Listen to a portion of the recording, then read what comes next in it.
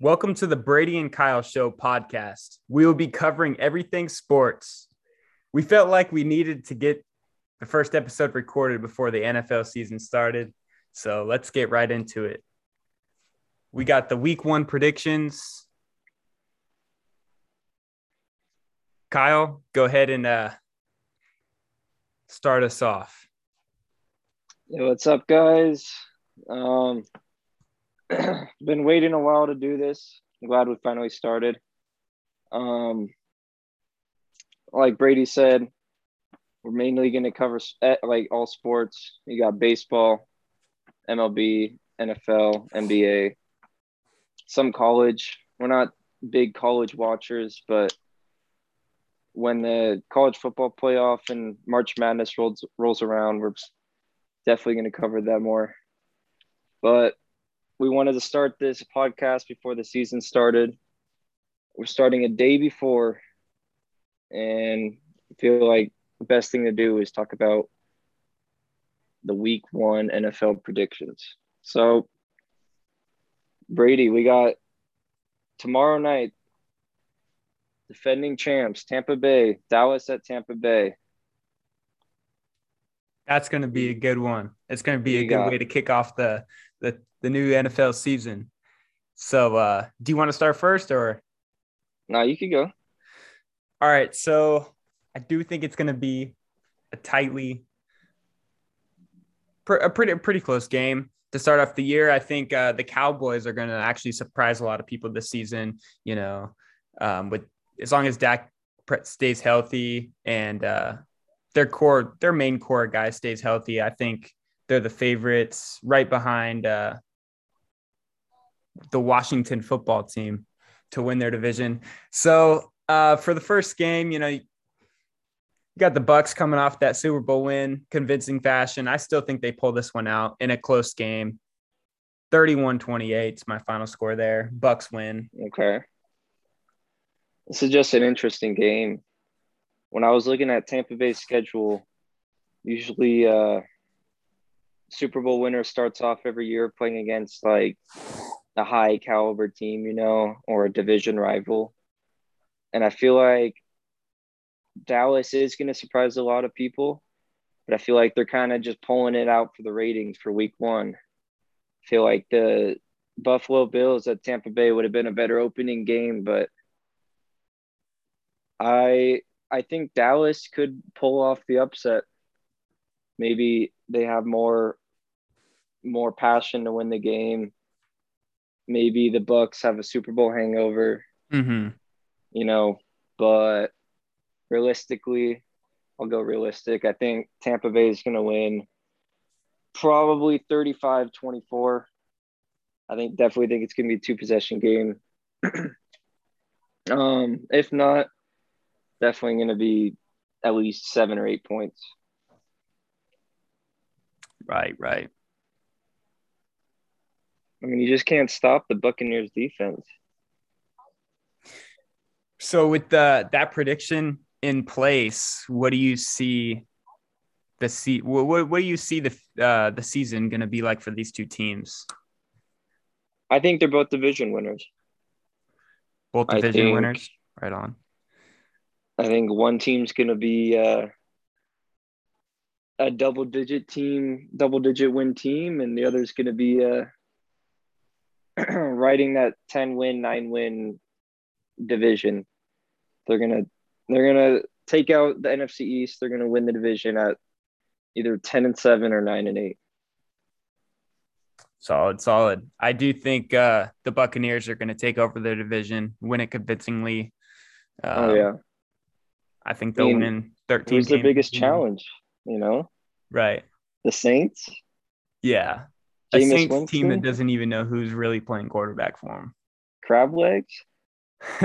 Eat the dub. Like, you got Jabu Winston starting at quarterback. But anyways, we go to Sunday. The 1 p.m. Eastern, 10 p.m. Pacific time, opening day, we got Philadelphia at Atlanta. So I think that's an interesting one. But that Atlanta defense is just is just not going to be competitive this year. I feel like it's just going to get ran all over, thrown all over. And this Falcons offense isn't as high caliber as we're used to seeing. We're used to seeing the Falcons offense start with Julio Jones. And for the first time in what seems like forever, we won't be saying his name association, with the Falcons. So Yeah. this looks like one of their worst offenses. I know that Kyle Pitts is coming in, but you got to remember he's still a rookie. There's going to be a lot of growing pains with that. And Matt Ryan's getting up there in age, missing more throws than usual. And I just feel like Philly has the young core in there with Jalen Hurts, with Miles Sanders, Jalen Reagor, Devonta Smith, and their O-line is healthy again. We saw last year, some of their big O-line guys out. So I think it's going to be a two possession game. I got the Eagles winning by 14 here, 31-17 final. Yeah. I mean, this game's one of probably the weirdest games on the schedule. We both don't know what the two teams kind of, we don't know how they look. It's the first week of the season. You have essentially a new starting quarterback, Jalen Hurts, going into his sophomore year. He's still, I'll say he's definitely a leader from what I've heard. All the stories about him at practice, with watching film, testing other teammates and stuff. And then we got a whole new Falcon, not a whole new, but basically a whole new Falcons offense. You got Todd Gurley, who's off the team. You got Mike Davis, who's starting. You got Kyle Pitts, who's starting. Julio Jones gone. The defense still looks not to be – I think they're probably a bottom 5 defense. I would agree with that. I would say if I'm a sports bettor, which I'm not, I would not bet on this game. This is one of the toughest games for me to decide. I'm going to put out a quick disclaimer, with you saying that is week 1 is always so hard to predict because we don't know what kind of form all these players are in. Every single year there's a team that was expected to make the playoffs and even high into the Super Bowl, and they don't even make the playoffs. And then you've got teams that are just ruled out from the beginning that end up surprising the whole league, make the playoffs, make a push at the Super Bowl, and sometimes even make the Super Bowl. So you really don't know what kind of form these teams are in. Week 1 is definitely going to be the toughest to predict. Yeah. It's like the last game, Dallas-Tampa Bay. I could see this going one way or another. It's based off all on I would say just the toughness of each team. And with that being said, I think Jalen Hurts is going to show up and put on a show, probably 2 or 3 touchdowns, maybe a touchdown on the ground, at least 50 rushing yards. I'd say Eagles win 28-10, 28-17. Yeah. Another big kind of blowout game that I don't see being less than a possession. Yeah, I just don't think the Eagles are going to take over here. I just don't see the Falcons defense doing anything to stop Jalen Hurts. And they got Devonta Smith, Heisman winner. Jalen Reagor is actually getting some highlights during the preseason and training camp.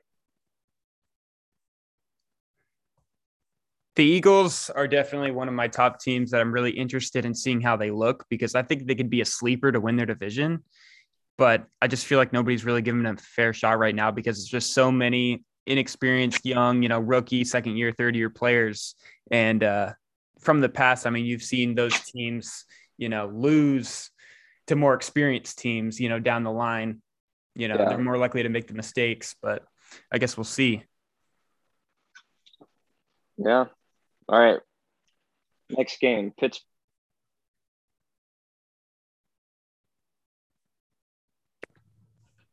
Repeat that. The next game, we got Pittsburgh at Buffalo. Pittsburgh at Buffalo. I think that's going to be a really good game.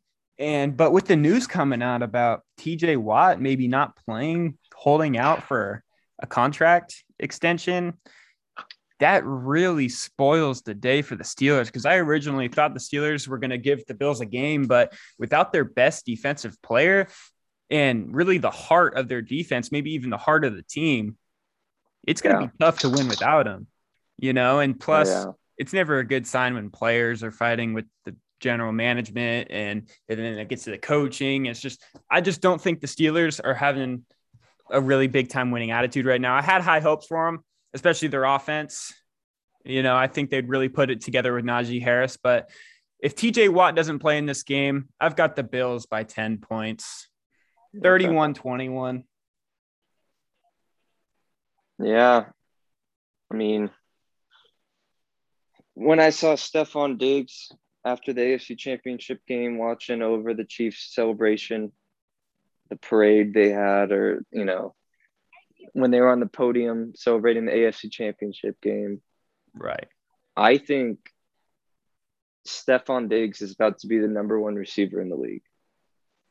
I think not in terms of height. He doesn't have the height against other top receivers. He's not as fast as like Tyreek or, you know, Ayuk or all those Right. receivers. He just reminds me of a better Keenan Allen. His catching ability, his route running, his toughness. I think him and Josh Allen are going to combine. I don't know how many yards, but they're going to combine for the most yards in the NFL this year as a QB wide receiver tandem. And Josh Allen will win MVP. Stephon Diggs will be the number one receiver. Those are some pretty bold takes considering, the high powered quarterback wide receiver duos we have in the league. We're talking about Mahomes and Hill.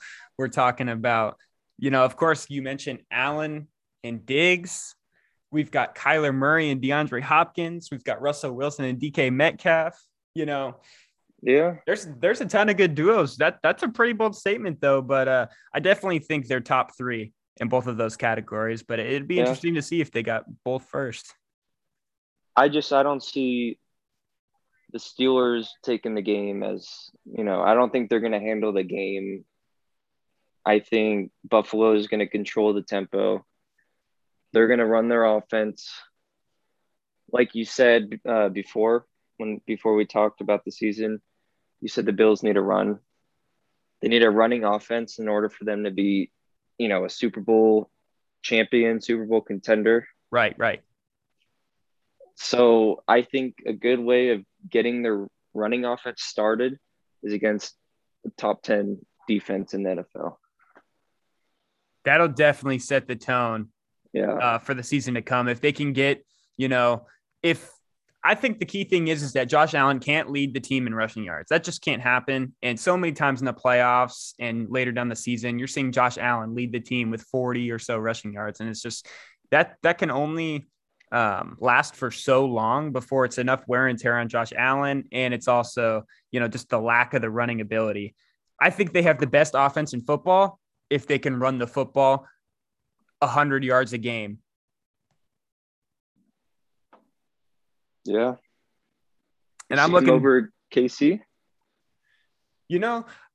it's close, but if the Bills, more talking about Devin Singletary and Zach Moss, if those guys can combine to get 100 rushing yards a game, that's going to be the best offense in football. Just because I feel like the Chiefs definitely have their top two guys in Hill and Kelsey, but I feel like the number three guys in question this year, like we could see Edwards-Helaire emerge as that guy. We could see Mecole Hardman emerge as that guy. Maybe Byron Pringle, Yeah. maybe Demarcus Robinson, but you know what you're getting with the Bills. You're getting Diggs. You're getting Cole Beasley. You're getting Gabriel Davis. And then they have the new addition of Emmanuel Sanders. Not to mention Tristan McKenzie was a big role. You got Dawson Knox out there. Like they're just so deep.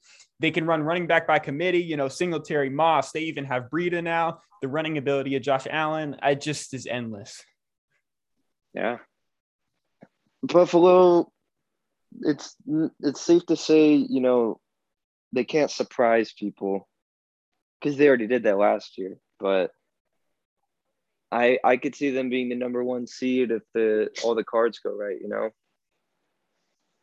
Yeah, definitely. Especially because I think the Chiefs are going to have some really tough divisional games this year. Yeah. All right.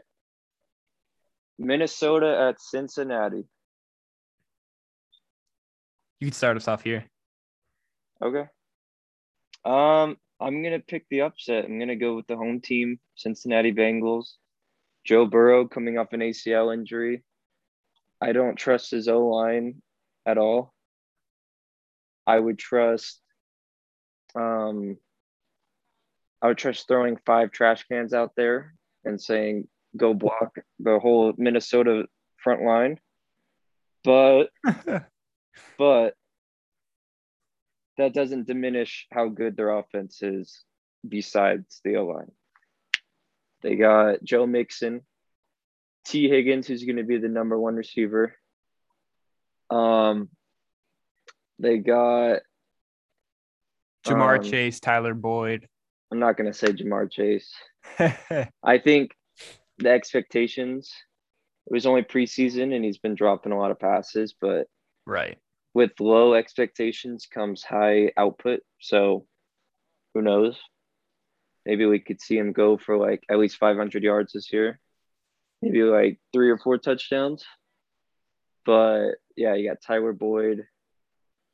You know, their defense, not the best defense, but they got Jesse Bates. He's an up and coming star. Yeah. Final score, I think it would be a low scoring game, like probably 21-20. Possibly Minnesota drives down the field for the final drive, misses like a 43-yard field goal to win the game. I just see Cincinnati. You know, you always got to pick an upset every week. Right. I think Cincinnati is going to be that upset. That's a fair point. You know, I think you had a decent argument for the Bengals there, but I just it's really hard for me to see the Vikings losing the opener here. And I just think that they're just going to live through the running back in Dalvin Cook. You know, he's expected to be a top 2 running back this year, right behind McCaffrey. And they're just going to feed him and feed him and feed him. And I really don't think the Bengals have a answer for him defensively. And when they think they do, they're going to run the play action, hit Justin Jefferson, hit Adam Thielen. I don't think that this Vikings offense is necessarily overpowering, but against a team like the Bengals, it will be. And I have the Vikings just having a field day out there, scoring 34 points. And I think the Bengals we're going to see some struggle. I know a lot of people are high on the Bengals, but that O-line, it's just not cutting it. And teams aren't going to even need a blitz against this team. They're going to be able to get quick pass rushing 3 or 4 guys, dropping guys into coverage, you know, doubling up, you know, slot receivers. Joe Mixon is going to have a tough time running behind that O-line. I only have him scoring 14 points here. I think it's going to be a blowout fashion, 34-14. I think Joe Burrow is going to look a little slow coming off the ACL too. I don't think a lot of people have taken that into account just because, you know, I mean, he's had his recovery time, but he's just not going to be the same guy. You know, he's got to work through some of the growing pains, just like Saquon Barkley. You know, I don't think he's going to be 100% when he gets back, but yeah.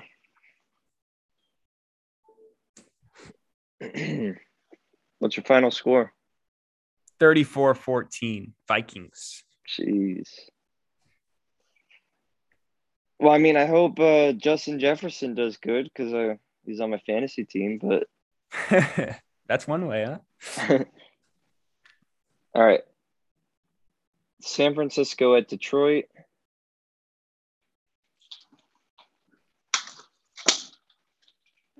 So 49ers versus the Lions. This should be an absolute blowout. You know, Yeah. I'm sure the Lions are heavily in favor of the Niners. You know, the Lions are very new look team, new quarterback, new backup running back, new receiving core, new coach, and a very young defense. I think Kyle Shanahan's just going to have a field day on offense. I think he'll be able to score with Mostert, Sermon, Kittle, Ayuk, Debo Samuel, you name it. And I think Detroit's offense isn't just going to be able to answer back. I do think the Niners defense is going to have some hiccups because they lost their coach or their defensive coordinator to the Jets, Robert Saleh. Yep. So I do think that their defense isn't going to be that dominant this year. I have them like top 10 or top 12, but not top 5 or top 3 like, we've seen in the past. So overall, I think the Niners take it easily. I think Garoppolo has a good day too. He's trying to prove himself in that starting role that he's still the guy over Trey Lance. So I've got the Niners scoring 38 and I've got the Lions scoring 17. Okay. I think the only thing going for Detroit in this game is that they're at home. I do like Dan Campbell as the new head coach. I think he's going to be a huge turnaround from the mess that was forgot his name, but yeah, I think Dan Campbell has a possibility of turning around the team in the next 5 years. Definitely. I think they're going to get good draft capital, maybe get some good signings. But so far they have subpar below average offense. Their defense is I'd say the same. Right. It sucks that they're in the NFC North, because every time they play the Bears, Vikings, Packers, they usually only take one game out of all 6 of those games they play. For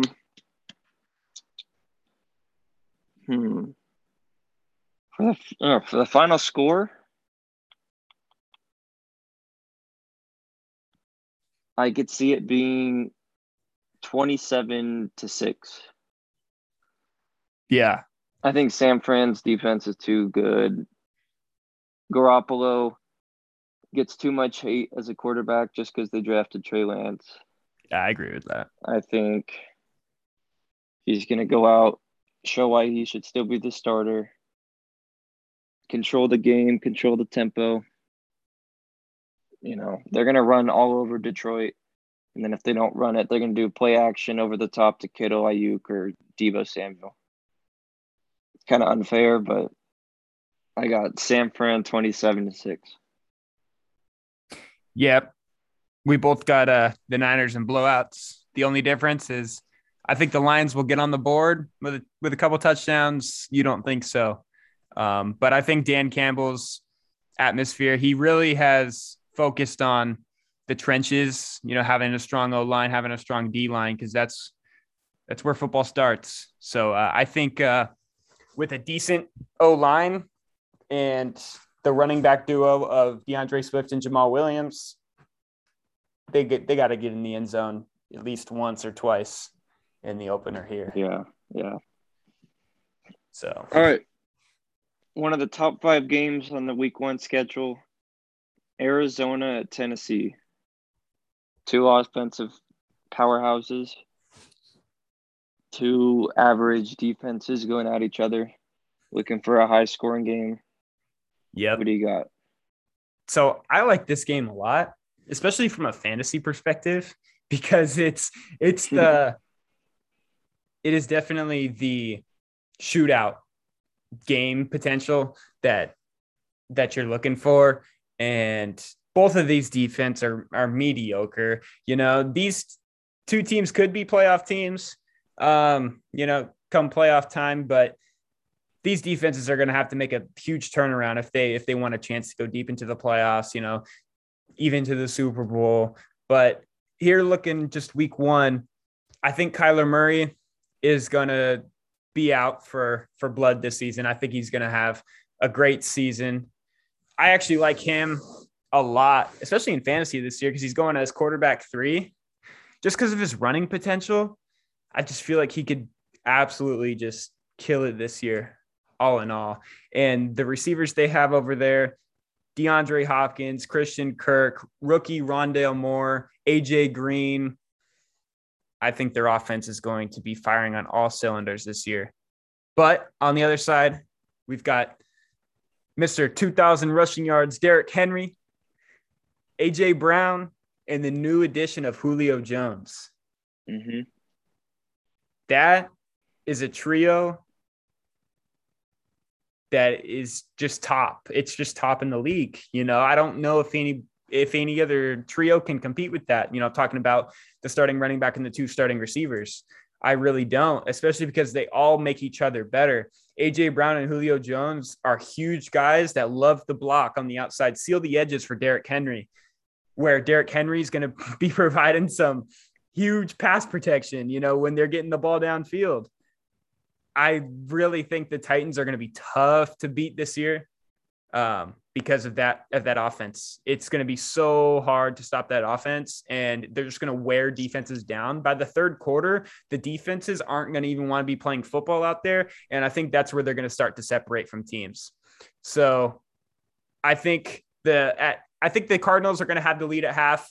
Titans come back strong in the second half, and we're going to have a shootout here. I've got the Titans winning 38-34.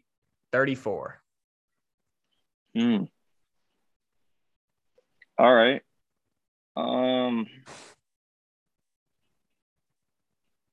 I like the idea of the Cardinals starting off with the lead. I'm just going to say the score right now, and then I'll talk about it. Okay. I think the Cardinals will start off winning at least. I think it's going to be like 10-7. It's going to be surprising. Going into halftime, people are going to think it's a shootout. They're going to turn that game off, turn on the Seahawks Colts or some other game because that's going to be a high-scoring game. But then they're going to flip the switch. I think the final score is going to be 34-31 in overtime. I think the Cardinals will go down the field, get a field goal, and I just don't see anything but Derrick Henry on the final drive of overtime and then getting the game-winning touchdown. Right. That's just so tough. It's hard to game plan and to tackle Derrick Henry for 4 quarters. I can only imagine another overtime period on top of that. Mm-hmm. I think Arizona is a great team. It sucks they're in the best division, one of the best divisions in football, in the NFC West. With their division being how it is, I could only see Arizona slipping in as a wild card, the final wild card. But it's definitely gonna be tough because they have a really good team. I could see them taking some games from the Seahawks, from the Niners. Tennessee, on the other hand, I think they could only be as dominant or more dominant than they were last year. 100%. There's no reason why they should not be at least a 12-win team. Yeah, there's the only thing stopping Tennessee are injuries. That's it. Yeah.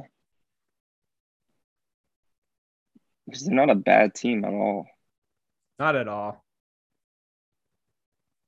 And like I had mentioned earlier, they just feed off each other. They help each other out. It's a really good roster design. I think they're one of the better teams on paper. We'll see how that translates to the field. But I'm really liking the Titans. Yeah. All right. Seattle at Indianapolis. Go ahead and start this one. All right. I know you and me already talked about it before. We have differing views in a way, but we both think Seattle is going to come out with the victory. I think I could see a case for Indianapolis winning now that Carson Wentz is back, but Seattle's a first half team. I'm not talking about the game. I'm talking about the whole, the their whole schedule. Right. For the past, I think, 3 or 4 years, they've been at least 6 or 7 wins and with like 2 or 3 losses. And they either finish with other coaches stopping their game plan on offense. Russell Wilson slows down as a quarterback. He gets his MVP votes early, but Yep. then never gets a single one, and he's never gotten one his whole career. I think the Seahawks win this game. I saw a stat actually on CBS. The Seahawks have the best overall average since 2010 of wins on the East Coast, like the Wow. East Coast, the Eastern time zone. Yeah. That's impressive. Yeah. I mean, I would see 35-27. I don't think Indianapolis's offense is going to produce as much. I don't think they're going to be able to keep up with Seattle. And plus, I got Russell Wilson and DK Metcalf, so I'm hoping 2 or 3 touchdowns between them, But yeah. So my take on this game is that there's a lot of question marks in this one. More so than the average week 1 game, even though every week 1 game is going to have a lot of questions. Reason being, Seattle's out here with a new offensive coordinator, really looking to turn around the team because they were receiving a lot of criticism last year for not letting Russ cook, quote unquote. Fans, analysts thought that they were running the ball too much in the early downs, and by third down, you're just not giving Russell Wilson enough downs, enough time, enough quality play calls to really let him be the MVP candidate he really is. So I think the new offensive coordinator is really going to work with Russell Wilson and Pete Carroll and find a happy medium, because you got to run the ball. There's no doubt, but it can't be to the point where it's almost predictable and it's taking away from your other players' potentials. So I do think we're going to see a new vamped Seattle team, and they're going to be tough to prepare for, because the Colts are going to be looking at this team and they're going to be like, man, these guys are going to be tough to prepare for because, brand new playbook. We're talking about this new OC, they're really trying to spice things up. However, the Colts, I think, have a top 5 defense, talent wise. Will it translate to the field? I think so, especially if Carson Wentz and company can prove that they still have something in them. If Carson Wentz comes out flat and it really shows, oh, he was injured, oh, he wasn't able to get quality reps with the first team, I think it's going to really affect the team in the first half of the season. Maybe we could see a 4-4 Colts, or maybe a 5-4 Colts. And that would definitely be below expectations. But in week 1 here, I think that the Seahawks offense is just going to be too hard to prepare for, and they're going to prevail late. I've got them in a low scoring affair, 27-24. I've got Seattle. The thing about Seattle, and it's coming from a Chargers fan, their offensive coordinator, you got what's his name? Shane Steichen, right? I'm not 100% on the new offensive coordinator. Oh, never mind. It's Shane Waldron. Never mind. I was thinking it's Shane Steichen from the Chargers of last year. Oh, I was wrong. I'll proceed. All right. Speaking of Chargers, we got the next game. Chargers at Washington football team. so this is, I think, going to be a really interesting game. First of all, Justin Herbert, I think he's going to have a breakout year in his sophomore season. I feel like he's had the offseason to really get get those, get the first season in the offseason to get the growing pains out from his rookie season and really start to lead this playoff caliber team. He's got all the weapons necessary, from Austin Eckler to Jared Cook to Keenan Allen to Mike Williams. Joshua Palmer snuck into the wide receiver 3 spot. I saw that. I think he's really going to lead this high caliber offense. And I think they're a sleeper team to not only make the playoffs, but go on a little playoff run, because this defense is very talented, headlined by Derwin James. And I think they can be a sleeper defense, because I don't really think anybody's giving them a fair shot.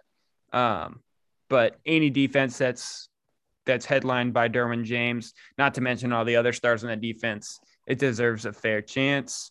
And against the football team here, I think it's just tough to say, because you really don't know how they're going to look in week 1, just because, Fitzpatrick, we haven't seen him with the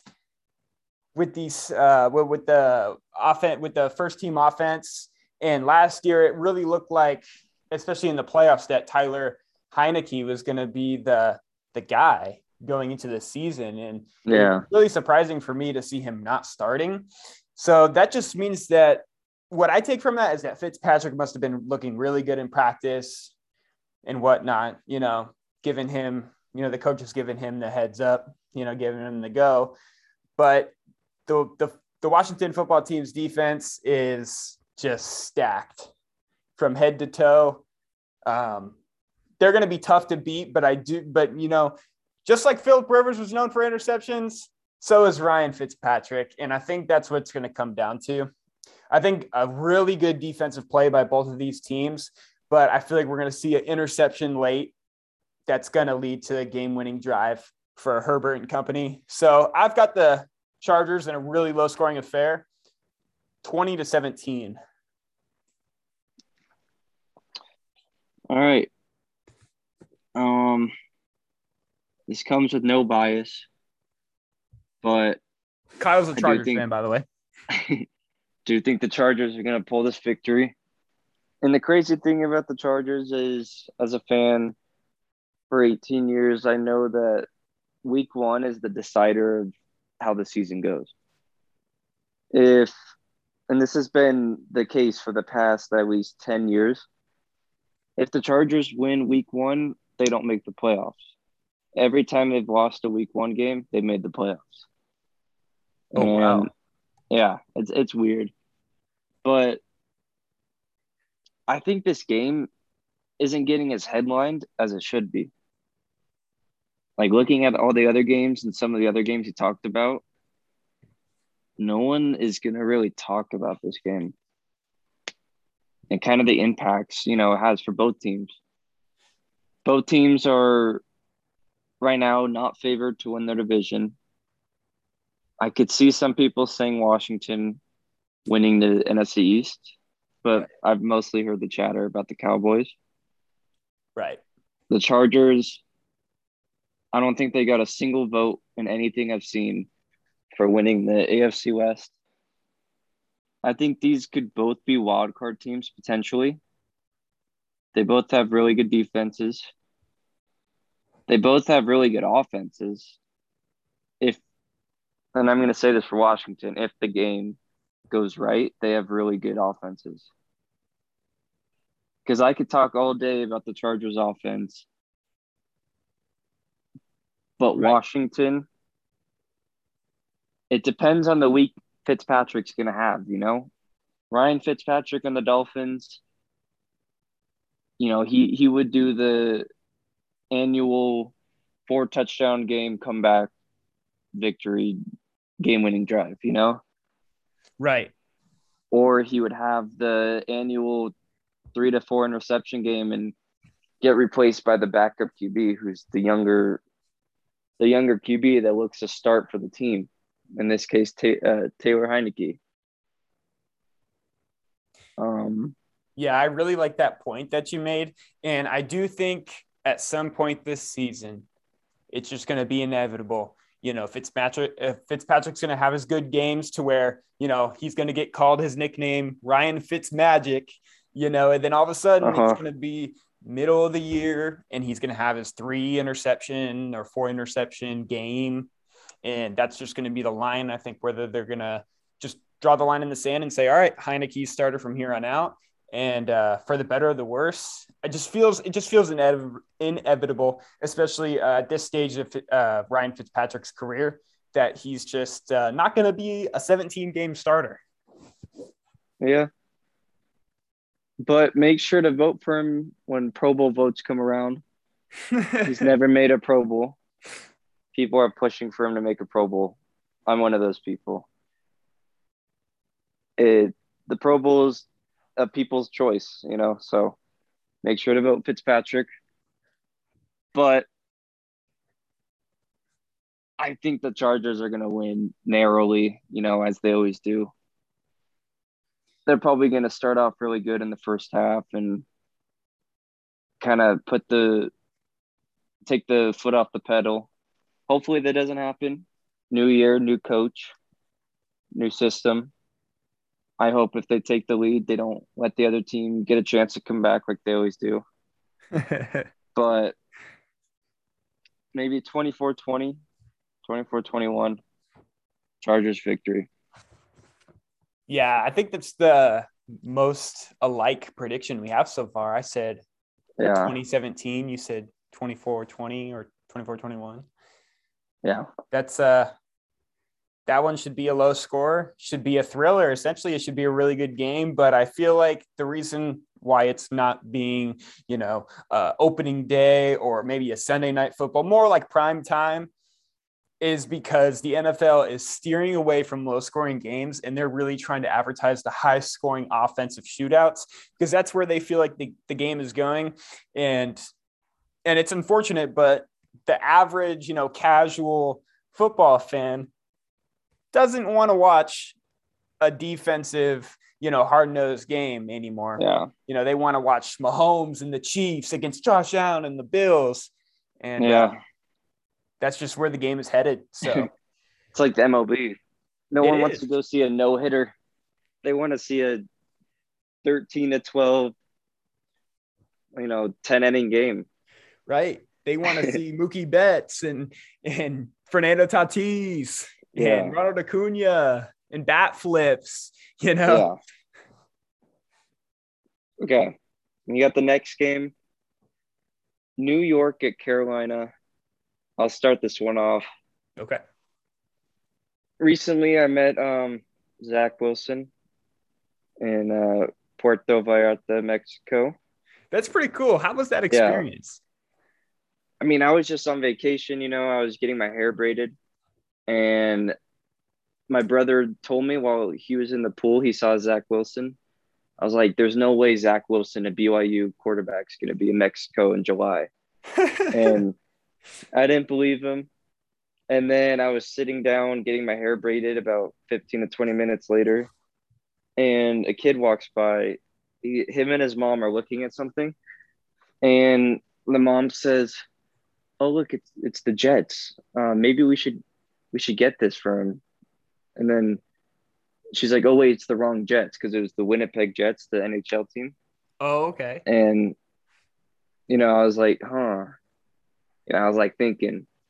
And then I see another brother, walk by wearing a BYU hat. And I'm like, oh, where are you from?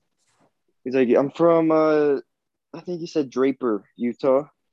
It's about hour 30 from where I live in Logan, Utah.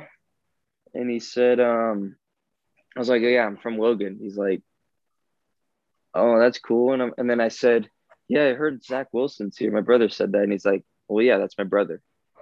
I was like, oh, it's cool. And then the next day we were taking pictures as a family. And then it was like 8 or 9 a.m. and I saw him walking. So me and my brother took a picture with him. That is awesome. I couldn't really talk to him. But growing up as a Utah fan, you're not supposed to root for a BYU player at all, But I I think the hype has diminished with Zach Wilson. All the hype in this NFL draft has been Justin Fields, Trey Lance, and I haven't seen anything for the number one and the number two overall picks, you know? Yeah, it's And I really been focused on those two guys, as you mentioned. and like I said, it's preseason, so you can't really look at a player and his great preseason play and call him an amazing player yet. But he had the highest passer rating out of all rookie QBs. I think out of all QBs in this preseason, like 138.5. That's impressive. Even, in the preseason, it's your first time, playing the NFL. Yeah, that's definitely impressive. BYU didn't play top teams. Their best team they played last year was either Utah or Coastal Carolina. I don't know. They didn't play Utah last year, but they played Coastal Carolina as their best, you know, ranked opponent. Right. And that's where the hype, I think, diminished with Zach Wilson. People looked at him as not a number two overall pick because of the teams they've played. I do too. I think what really got him drafted at number 2 was his combine performance. The Jets were just blown away with how he looked, even, without the top teams that he wasn't playing in college. If you're looking at a guy like Mac Jones or Trevor Lawrence or Justin Fields playing the best teams in the country, for college Yeah. football, and they're performing, it feels a lot safer that those guys are going to translate to the NFL compared to a guy like Zach Wilson. But I mean, look at Carson Wentz. He was a top pick, and he was coming out of Division II football. So he's proven that you don't need to be in the SEC or the Big Ten, to the ACC to really translate to the NFL. Yeah. Yeah. And with that being said, I see the Carolina Panthers taking this game. I mean, no disrespect, but the Jets I don't see them doing that good this year. I really like their coach pickup, Robert Saleh. Yep. I like his mentality. He looks like the next Bill Belichick almost, with his coaching ability in San Francisco.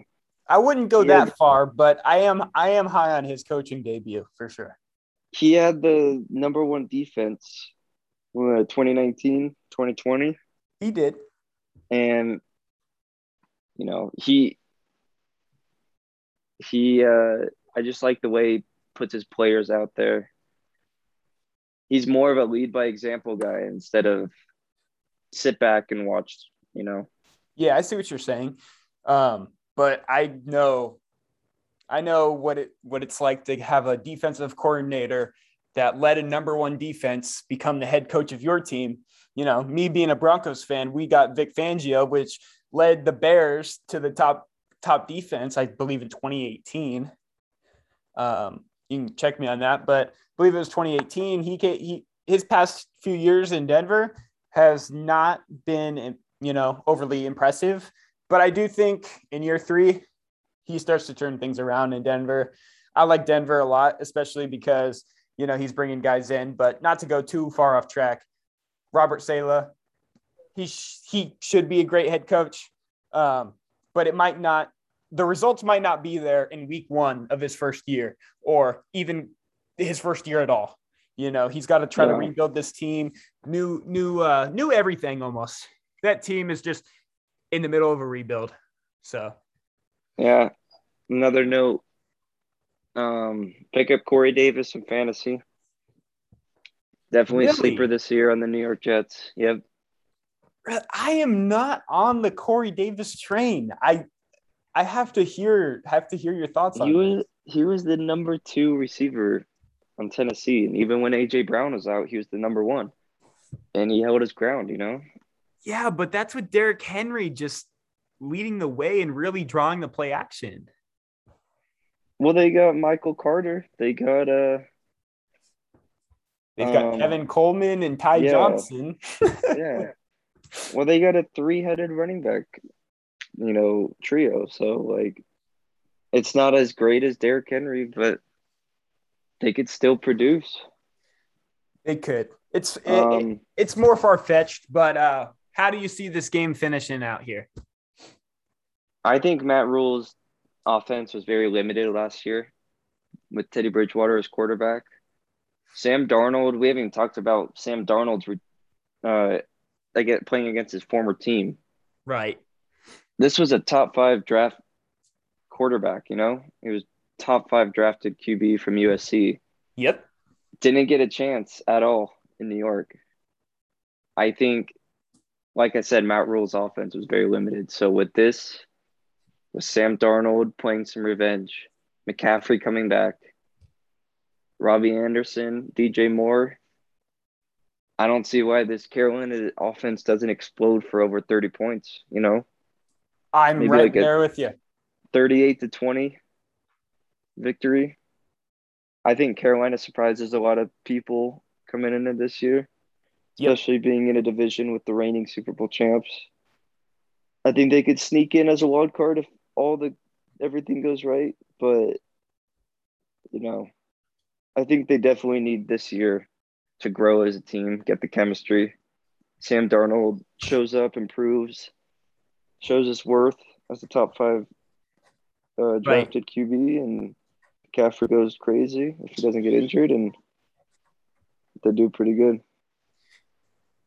I think that's a solid take there. I am liking this Panthers offense a lot. People aren't too thrilled with the offensive line, which could cause problems against teams, like their division rival Bucks, or, they could have problems against Packers, even some problems against the Saints. But this offensive line, there's no reason why they shouldn't be pushing back this Jets front four most of the time.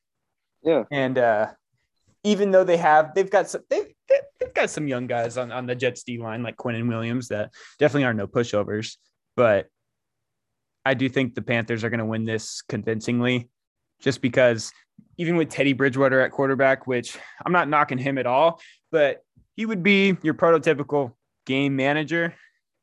And I think Sam Darnold could really take on more of a role than just a game manager, especially against his old team, because I feel like he has something to prove, because the Jets wasted such a big, high draft pick on him for all of a sudden a few years later, them just give up on him and restart with Zach Wilson. So they really believed that Sam Darnold is not a good enough quarterback to lead a playoff team in this league. And I think him and Robbie Anderson are both out for revenge games, former teammates in New York. Yep. I think they're going to come out here and they're going to show out. And not to mention McCaffrey, DJ Moore, new addition, tight end Dan Arnold, rookie receiver Terrence Marshall Jr. They're going to explode this year. And it all starts in the first game. 35-13. I've got the Panthers. All right. I think that was our longest discussion on the game, with like maybe 10% of a meaning with that game coming. But we got the dumpster bowl, Jacksonville at Houston. And I want to say this real quick. It shows me how much the tickets are. The Buccaneers game's $187. Uh-huh. This Jacksonville at Houston game's $18 for a ticket. Man. You're going for to an spend NFL more game. Parking.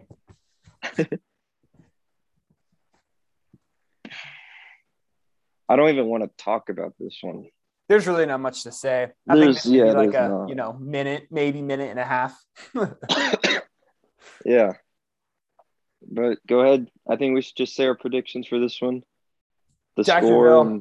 New coach, Urban Meyer. New QB, Trevor Lawrence. They should come out here. They should dominate for what I see, the worst team in the league, the Texans.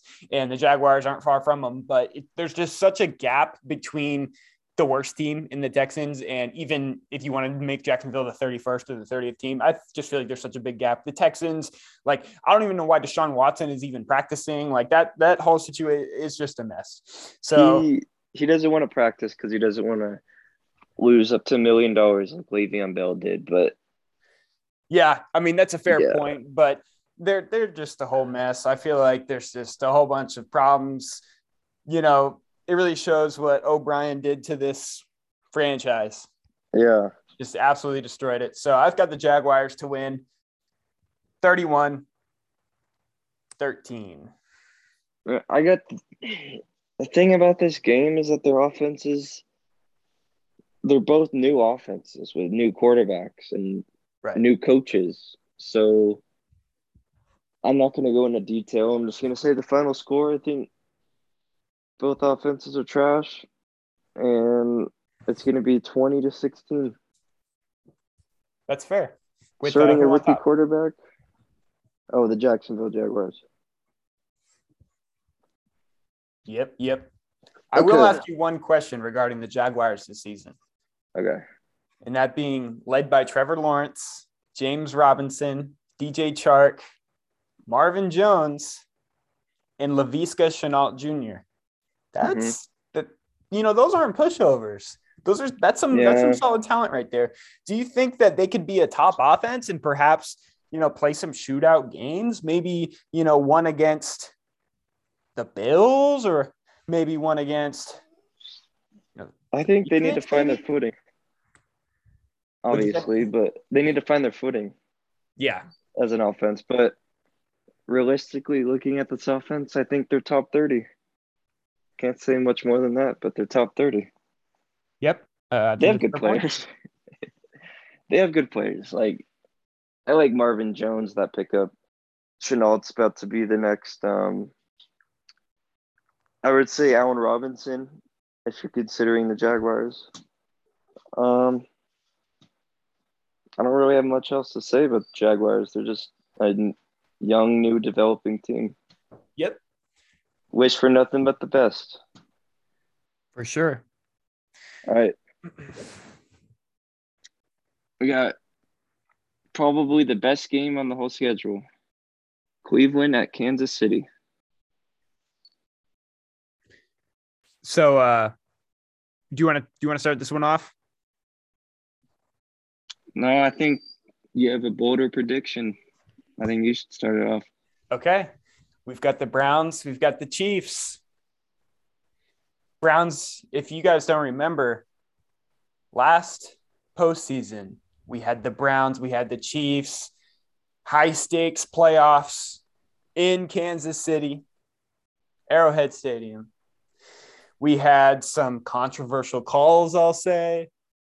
We had some injuries, key injuries. Patrick Mahomes got kicked out of the game towards the end.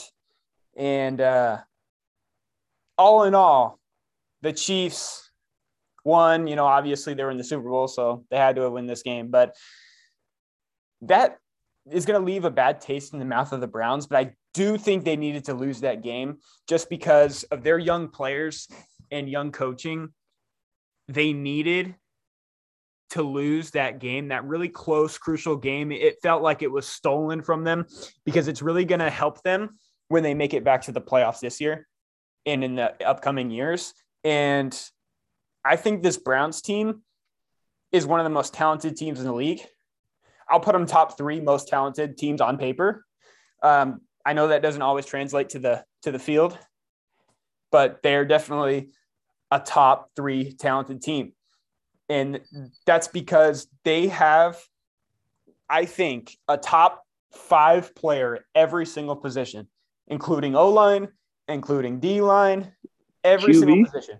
I think they have a top 5 player, if not a top 7 player at every QB. position. Baker Mayfield, top 5. Yeah, I'm going to have to revert that statement. Baker Mayfield's not top 5 or top 7. He's more like top 15. But outside of Baker Mayfield, I think that you can make an argument that every position is top 5 or top 7. Yeah. So I think the Browns get their revenge. They win in a close one, but it's going to come down to defense. It's going to come down to defense, and I'm going to take the Browns defense over the Chiefs all day, especially in a week 1 regular season game. So I got the Browns in a very close one, 28-27. Okay.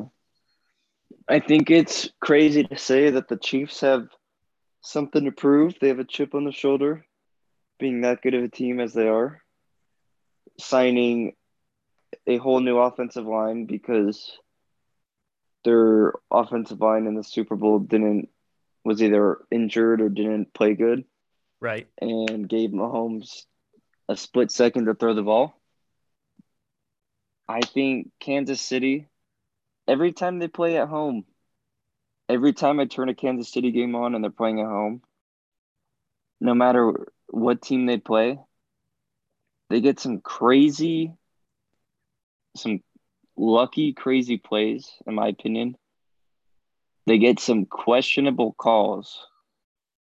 Right. But in the end, it's Andy Reid, That offense, he's proven every year why that offense is one of the top offenses in the NFL. Right. I don't know. I just think Kansas City has something to prove. Everyone is, like Travis Kelce said, everyone's pitting us as the underdogs, but no one is. But if they have that mindset, that's pretty scary.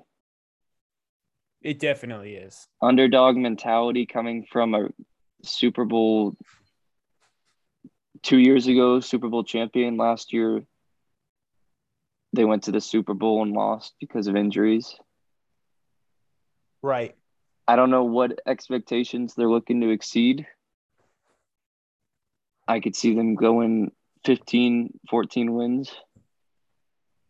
But I do see what you're saying. They always lose a game at home to a team that's looking like a playoff contender, like happened to the Raiders last year.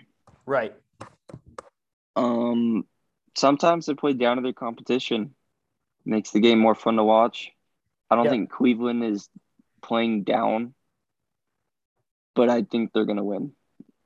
That's all I got to say. I think it's going to be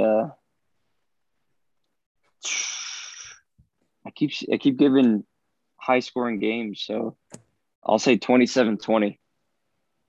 And Kansas City. Kansas City on top. Yeah. Yeah. I definitely think it's going to be a close scoring game. I just have the Browns barely getting it out. And part of that is that's like my upset pick of the week type of thing, Yep. But it should be close. So what do we got next here?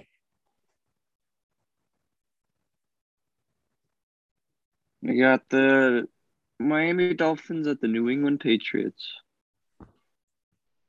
I'll let you start us off on this one. Okay. This is one of the games where we have differing views. I think this is probably the only – no. Looks like there's 4 games on the schedule where we have differing views. I'm going to take Miami as the underdogs on the road against the rookie quarterback, Mac Jones. I'm not saying he's bad. I'm just saying Miami had a really good defense last year. Where does inexperience come into play? Week 1. It would be a different story if New England was playing in Miami. Then I would consider New England to be the underdogs and Miami narrowly winning the game. But as a week 1 NFL rookie starter, usually their output's not amazing, Yes. They can't manage the game because it's a whole new atmosphere. I think people think Tua's not the best. I agree with the people. But, Myles Gaskins is a great running back. You got Jalen Waddle. No one's been talking about Jalen Waddle. You got Devontae Parker, who's just the most average receiver I've seen. He could catch the ball. He could get 50-yard reception games. He could get a touchdown or two. And Mike Gesicki is probably the most underrated tight end in the NFL. In my opinion. He is definitely underrated for the talent he has. I just don't see Savon Ahmed and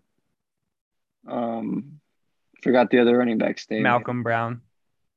Yeah, I don't see them taking any reps from Gaskin.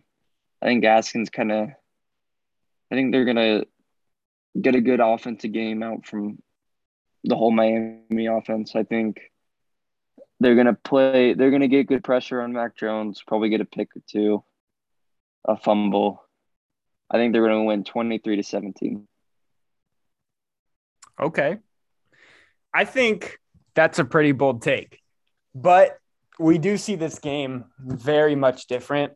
And where you said, Mac Jones, week 1, NFL, rookie quarterback might not be sharp. But I look at that and I agree with you. And then I also look at it and say, Bill Belichick is going to create the perfect game script to where Mac Jones is not going to even have to think much out there. It's going to be based off the run. They're going to get Damian Harris involved early, and I think that they're just going to run the offense through him. Get the running action early, and I think the big thing for the Patriots, not only this week, but all year long, is going to be getting these two tight ends, Jonnu Smith and Hunter Henry, involved. I think they're going to have big seasons, and that they're just going to be huge contributors on this offense. And you also said, Tua, even though he's a second-year player, it feels like he's a rookie. It definitely does. Like, to where Herbert, it feels like, all right, he's a second-year player. He's going to learn from those mistakes last year. Like, Tua got hurt. Tua wasn't sharp when he played. Tua got benched. It just wasn't the year for Tua, and I don't think this year's the year for him either. Every other week you're hearing about, will the Dolphins trade for Deshaun Watson? Will the Dolphins not trade for Deshaun Watson? And I feel like that's definitely in the back of his mind. And he's going to put a lot of pressure on himself. And the Dolphins' offensive philosophy is, in my opinion, not great. And I think Belichick's going to exploit it on defense. And I feel like for the first time since Brady left New England, that this Patriots team can compete for a playoff spot. Maybe not the division.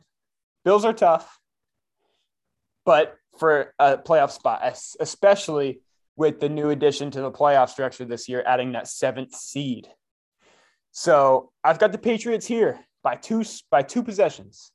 24-14. Patriots. Okay. I'm gonna say, as a fantasy output or outlook, start Damian Harris. If you have running backs like Aaron Jones and Austin Eckler, right, I would put Damian Harris as a flex. Sure. If you're looking to start Damian Harris over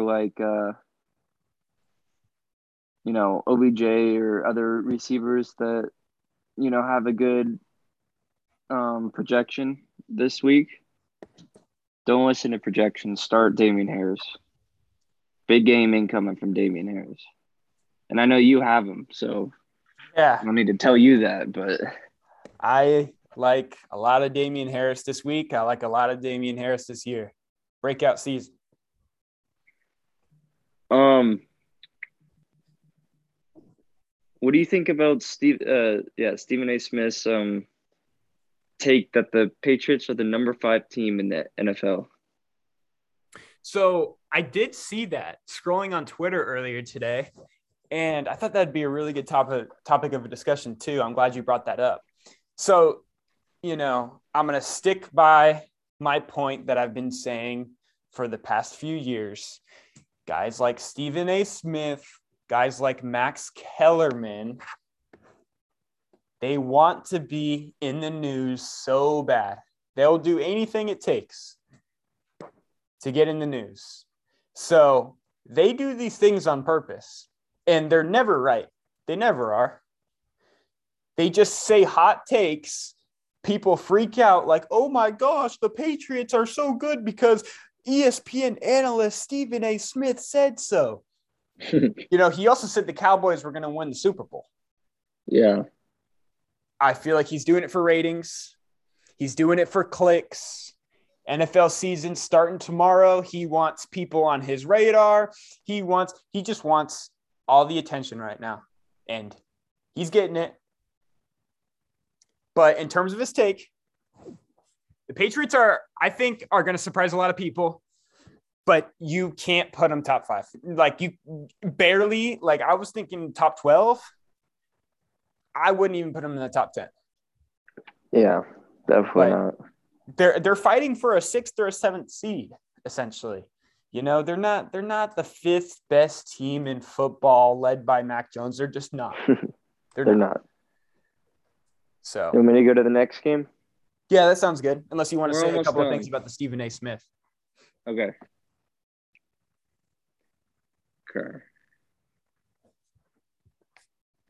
Don't worry, we have 4 games left. And I know the next game I'm about to bring up, I'll let you give your spiel that you gave me that one time. Oh, okay. We got Green Bay and New Orleans playing at the TIAA Bank Field in Jacksonville due to the hurricane. Right. Hurricane Ida. Yeah. But I'm going to start this one off. And I read this article, forget what it was on, could have been on ESPN, but it was talking about how the Saints had all the leverage here on where the game would be played, due to not be able to play at their home stadium due to the hurricane. So their management took this very serious because they know they have a crucial week 1 matchup against Aaron Rodgers and the Packers. And they also know that they don't have, the Saints rosters that we're accustomed to seeing. We're accustomed to seeing Breeze, Michael Thomas, we've seen some great tight ends play from the past, like Jimmy Graham and Jared Cook. And I just don't think they have the same firepower that they've had the past few years. So they're trying to get every advantage possible. So their management sat down and had a meeting, and they were talking about, all right, where should we play this game? So they've been practicing in Fort Worth, Texas, which, for those of you who don't know, very close to the Dallas Cowboys Stadium. I think it's in Fort Worth. Yeah, right? I believe the stadium is actually in Arlington, but they're just neighboring cities. Oh, yeah. So yeah, it's like a quick drive.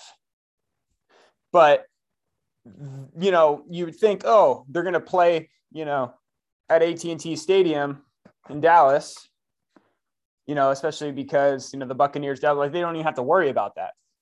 That's getting done Thursday night, even if the Cowboys were home. So, of course, they don't pick the Cowboys Stadium because this meeting, they're all like, all right, we want Aaron Rodgers where he is most susceptible to lose. So they broke down the analytics, and Aaron Rodgers has 3 wins and 4 losses career in the state of Florida.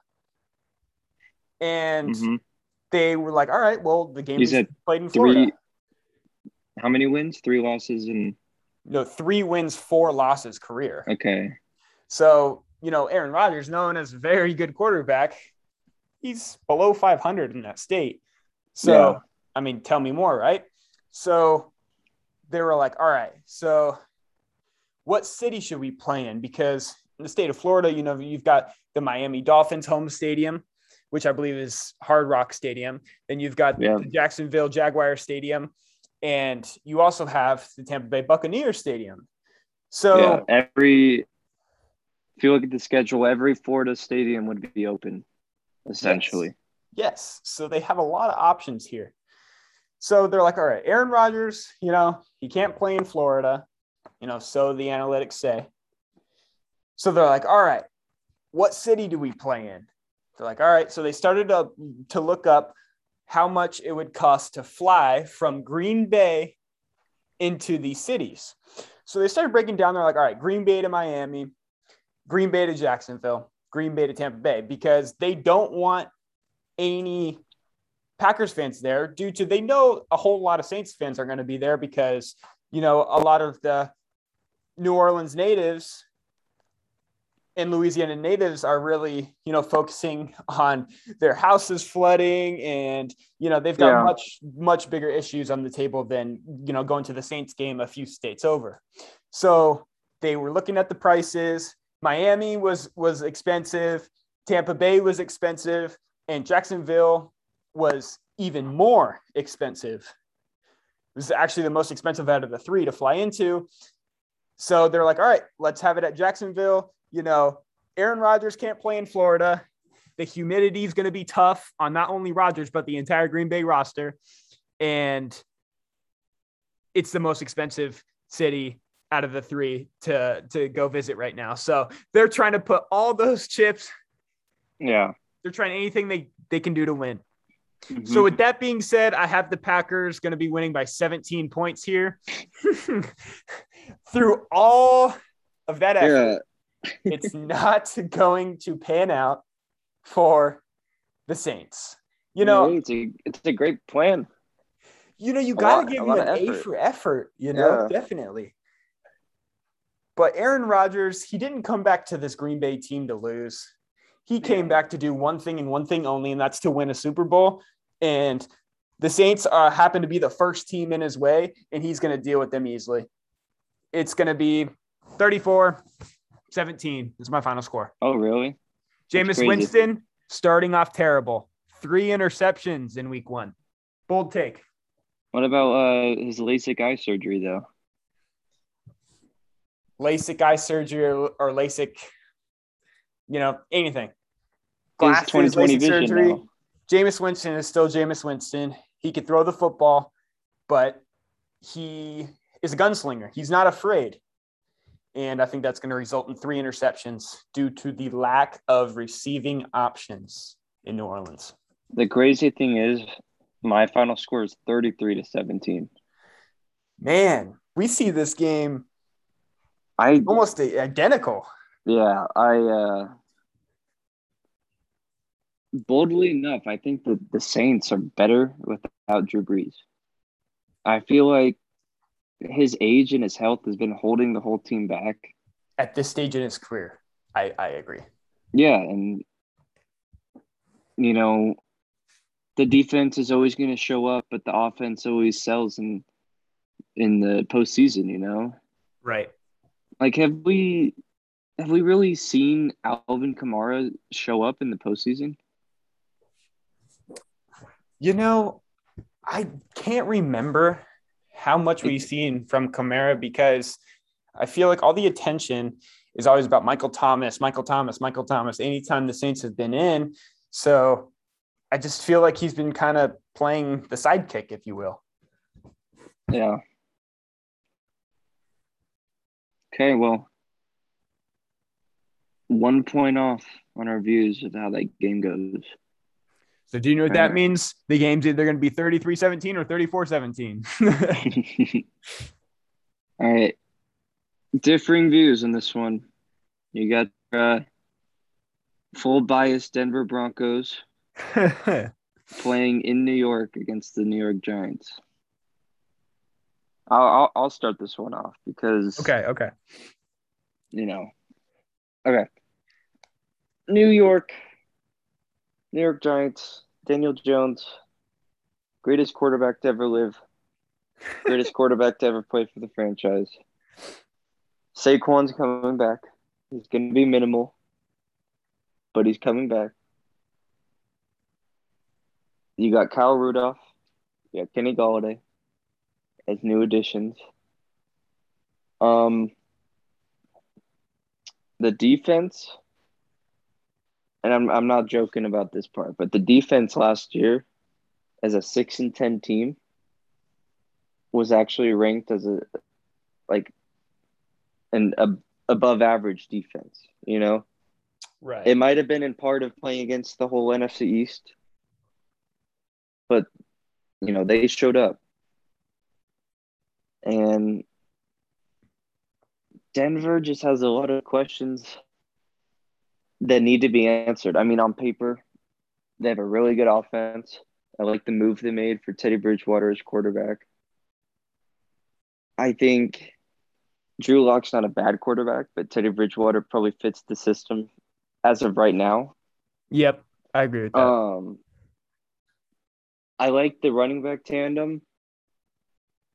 I think they should also completely get rid of Melvin Gordon. He just hasn't been putting in the work. Um, I don't know. I see this game as New York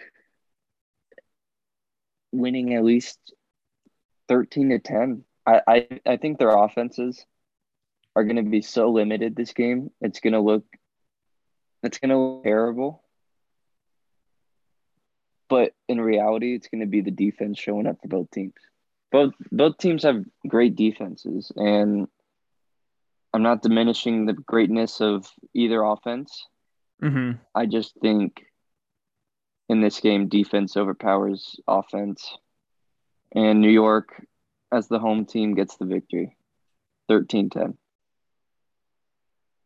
Yeah, I think that's got to be the boldest take that I've heard all week, besides Stephen A. Smith. But I know the Broncos. They've got a lot of answers. They've got a lot of questions to answer. The Giants, I think they have even more questions to answer.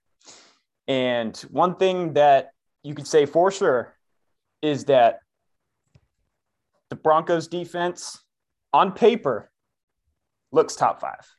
There's no doubt about it. They look top 5 on paper. I know Bradley Chubb just got arrested. I think a couple days ago, if not yesterday, didn't show up to court. Anyways, that's another thing. I'm pretty sure he's already out now. Shouldn't miss time.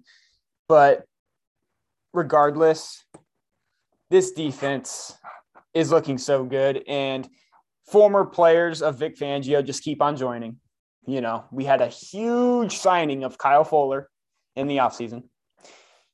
Not to mention, big time first round pick in our rookie corner.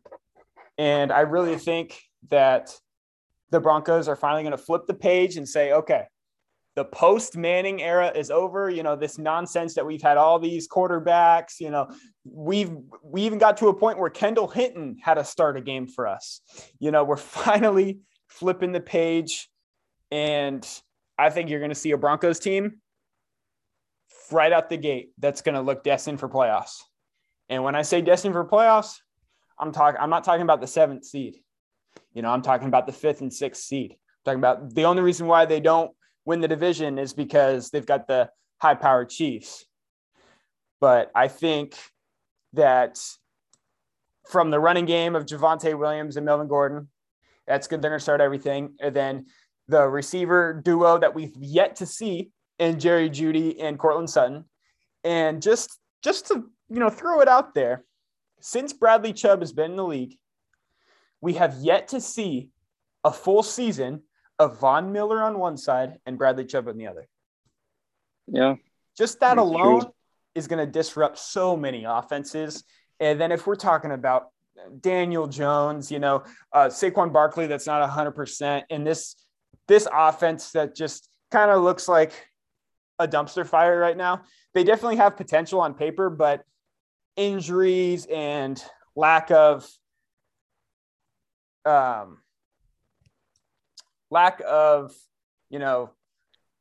haven't had a lot of time to really develop together. The chemistry, that's what I was looking for. Lack of chemistry. And I think that we're going to see some growing pains out of the Giants. I think that the Giants are going to look like by far the worst team in the NFC East. So that's probably a little more of a bold take, but I don't think this opener's closed. You think the Giants are going to be worse than the Eagles? I do. I think it's going to come down to quarterback play. And I feel like when the Eagles play the Giants, Jalen Hurts is just going to take it to another level when Daniel Jones is just kind of sit and really fly under the radar and really not perform. So with that being said, I have the one and only shutout. And, that might be a little intrinsic bias coming out. I'm a big time Broncos fan, but I don't think the Giants even score a point in this week 1 clash between these two teams. Ouch. At home? At home. That's ruthless. Getting shut out, especially for the New York team to get shut out at home. Yep. You'll see that all over the newspaper. Yep. And all you're over going to have the everything. Boo Birds coming out early. Yeah.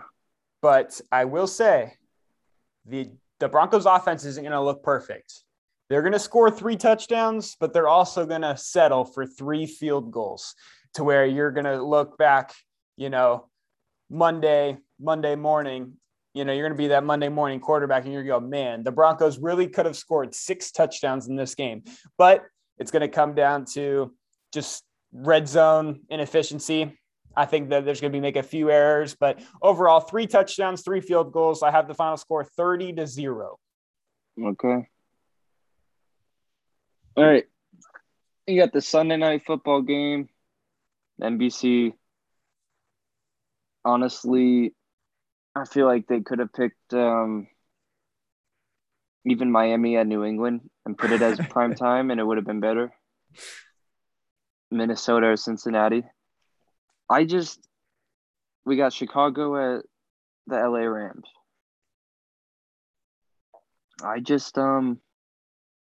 In terms of an NFL watcher, someone who actually pays attention to the sport and everything that goes on with it. As an avid NFL watcher, I think this game is just so boring, and they need to stop putting these games on primetime. They've had one good game on primetime. I think it was 2018 when both teams made the playoffs as the 2 and 3 seed. And still that game, I think the final score was like 15 or 18-6. It was so bad to watch. Last year when they played on Monday night, I think it was like 24-16, but the Bears scored a 3-minute touchdown with 3 minutes left in the fourth. I just with Nick Foles as a starter, when I look at this game on paper, I do not see how the LA Rams will not beat the Chicago Bears by at least 20 points. I thought Andy Dalton was getting the start there. Yeah, he is. Okay. Andy you just Dalton's had mentioned Nick start. Foles. You might have said the wrong. I said Nick Foles last year. Oh, when they played on Monday Night Football. I see. But wait, did you say your scoring prediction? 30-14, Rams. Yep. Well, this Bears defense is not looking great.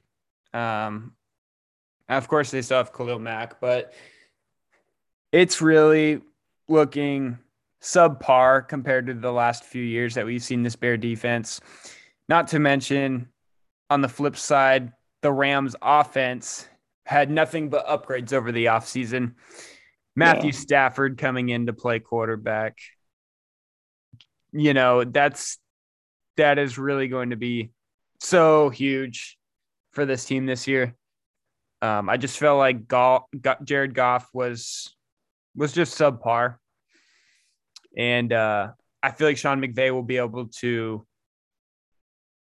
take more risks and really get deep into his playbook with Matthew Stafford, where he couldn't with Jared Goff. So I think we're going to see the Rams offense that you saw a few years ago, where they made to the Super Bowl and they were a top offense in the league, headlined by Todd Gurley. I think that they can get back to that dominance this season. Bears offense looks okay, but any offense doesn't look good against this Rams defense that is just stacked from head to toe on paper, and they've even proved it on the field the past couple of years that they can be the number one, if not the number two defense in the league week in and week out. They're projected 12 points this week, makes him the highest projected defense in fantasy. Yeah, as of this week. And I think that is well deserved. I mean, I'm starting him. I hope they get a pick six or two, maybe a special teams touchdown. Yep. But I also am starting David Montgomery. Now that is pretty bold, I must say. And, well, at least I'm not starting Allen Robinson as my flex. Yeah, I do feel like the NFL took that into account of why this is a primetime game. They're like, everybody cares about Allen Robinson versus Jalen Ramsey. And to be fair, not a lot of football fans really care about that. They only care about it if it's a primetime game. Like if we saw this game start at 1 Eastern or 4 Eastern on Sunday, it would have some of the lowest viewership outside of Chicago and LA out of any other mostly outside of Chicago, dude. What? Chicago would carry the ratings for that game. Well, I'm saying the outside ratings of Chicago and LA, because obviously Chicago and LA is going to have big time ratings. They're two huge markets, but I think that there will be more people watching the Patriots and the Dolphins that aren't in New England and Miami than there are watching that game if it was just a regular slated game. And they got Darnell Mooney. The man who could take down Jalen Ramsey, apparently. I think Jalen Ramsey hasn't said anything about their matchup. Yeah, I like Mooney. I think he's going to have not a breakout season, but almost a breakout season. Yeah, I see what you mean. It's just because I feel like he's limited with the amount of touches they give David Montgomery and Allen Robinson. I just feel like they're going to give him 5 or 6 targets a game, and almost all of those going to be deep balls. So already not going to have a high catch rate. They're just going to be slinging it down the field to him. He's really going to be a boomer bust play, I think, in fantasy, like week in and week out. Yeah. But overall here, I've got the Rams winning very easily. Yeah. 38-10. 38-10. Yeah. I do think Mooney gets the sole touchdown. I think he finds a way to get in the end zone.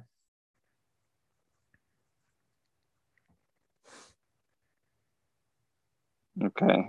We got last game, Monday night. You got the Monday night game, primetime game. Baltimore Ravens at Las Vegas Raiders for the Monday night game. I'll let you start this one off. In terms of power rankings, which we'll probably bring up in the next episode. Yep. I have the Ravens in my top 10. I don't see how they can't perform as a team. Well, they're top 10. They're number 9. But I don't see how they can't go into Vegas, take down the Raiders. And I know the Raiders have kind of buffed up their defense, Right. They got some additions on offense. Then they dropped some people. As a Chargers fan, I'm probably always going to pick against the Raiders unless it's a favorable matchup. Right. And in this case, I think Baltimore is the favorable matchup. I don't see anyone on that defense stopping Lamar. I think a bold prediction would be to start Gus Edwards in terms of fantasy. I would see this score being like 27-21, 28-21. Baltimore taking the win. It's not going to be a showstopper performance. Okay. But I think it's going to be a good game to watch. You'll see the defense on both sides. I just think it comes down to which quarterback is the best. In this case, Nathan Peterman. In this case, Lamar Jackson. That's pretty good. Um, I must say, I got to ask one question. Do you have Henry Ruggs boom in his sophomore season or bust in his sophomore season? Boom or bust for Henry Ruggs, huh?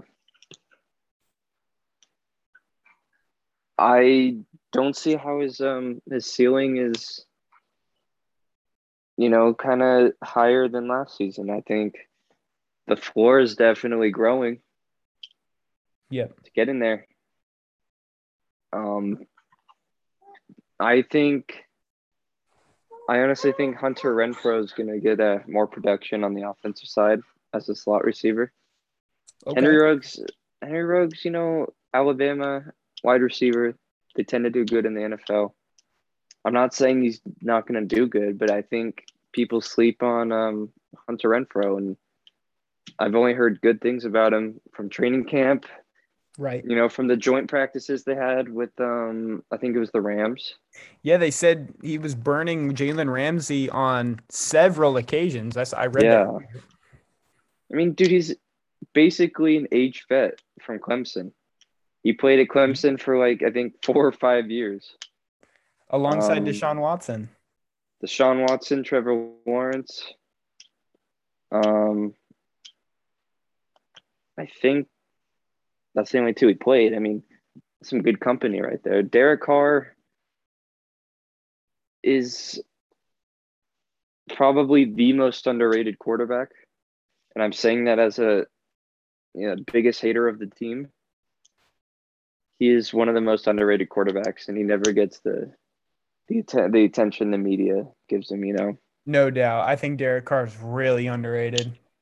It's always when you look at the Raiders, whenever a loss happens, they blame it on Derek Carr, and his stat sheet would probably be 328 passing yards with 3 touchdowns and an interception. Yep, that Like, sounds what about more right. can you ask from him? Right. And I just want to put to rest those people that are already saying start Mariota, start Mariota. No. Derek Carr is the right guy for this offense. Derek Carr's the right guy for the offensive philosophy. He's the right guy to lead this team. And I think he's going to lead this team to a better year than what we've seen in the past couple.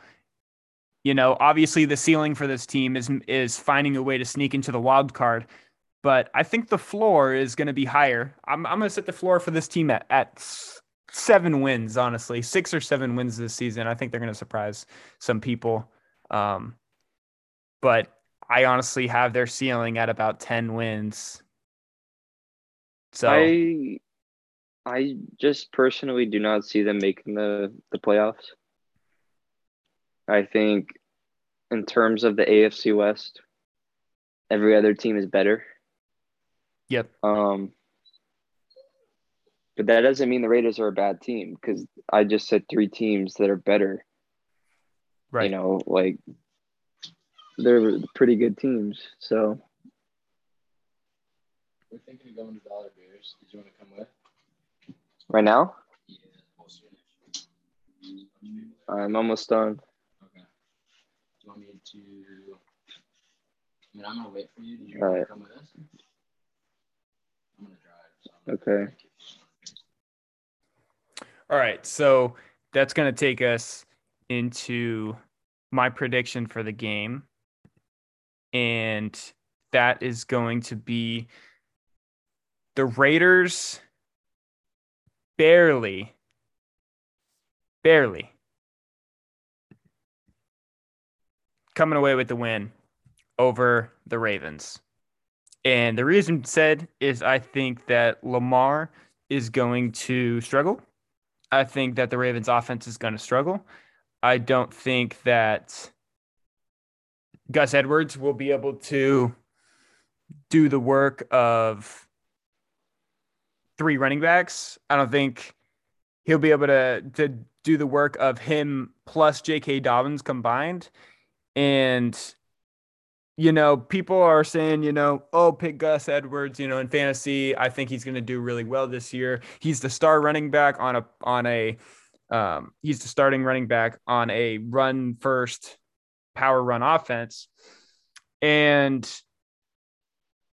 that is true, but he doesn't have J.K. Dobbins' skill set. He's not J.K. Dobbins, and he doesn't also have the fresh legs that J.K. Dobbins has. So I think we're going to see a lot of Tyson Williams spelling Gus Edwards this season. I think that Gus Edwards is going to have a limited role compared to what people think. I think like most people are saying, oh, he's going to get, 70% of the carries. I think he's only going to get like 40 or 50% of the carries out of the backfield this year. But, that's just what I think. And that kind of brings me in. I think it's just going to be a thriller that's going to come down to one final drive. The Raiders are going to go down, score a touchdown, win the game 28-27. And I think the Raiders defense is going to shock a lot of people. Okay. Yep. Well, it's probably going to be our longest episode that we've ever made. It definitely went longer than expected, but we are still going through the growing pains. It's our first episode, We don't even have like sound effects in the background, like Colin Coward. We need that voiceover guy soon. But I think in terms of popularity, we're not going to start off well. I think if you stayed through this whole weekly predictions, I respect you for that. Yep, 100%. I think the cool thing about us and starting this podcast is how young we are. Usually you see any podcast about sports, dudes like Shannon Sharp, Skip Bayless, Stephen A. Smith, all over the age of 50. So very true. I think in terms of a first episode, it was more just predictions. We didn't really talk about ourselves, but we look to grow from this episode. We look to, just educate ourselves. We want to hear other people's takes. If you haven't followed our Instagram, what's the Instagram handle? I think it is the Brady Kyle Show. Let me double check that. We're just starting up our social medias. So it is just Brady Kyle Show. No spaces, it's Brady Kyle Show. We will be posting on Instagram and Facebook soon, and we're going to be, posting, what do you want us to talk about, certain topics, if something's trending, or if, you want to hear, let's say you're a Raiders fan and you want to hear both of our takes on how the season's going and our predictions for them, not only this year, but for the years following, and what we think about from the players to the coaching to the management, where they're headed, those kind of things. That'll be the interaction between us and you guys. But I'm going to wrap up this episode by saying thank you for everyone that has watched, even only for 5 minutes. We appreciate it. We're just starting. It's only up from here. So I just want to thank Kyle for coming on to the show. Wouldn't be the show without you. And we're just going to keep doing these, hopefully weekly. We're going to try to do our best to record, balance college, work, life. I'll try to get maybe sit down for an hour a week, or what we can do to put together an episode. But that's going to be it for here. Unless you want to say one more thing, Kyle, but that's it for me. Thanks for listening. I'm out.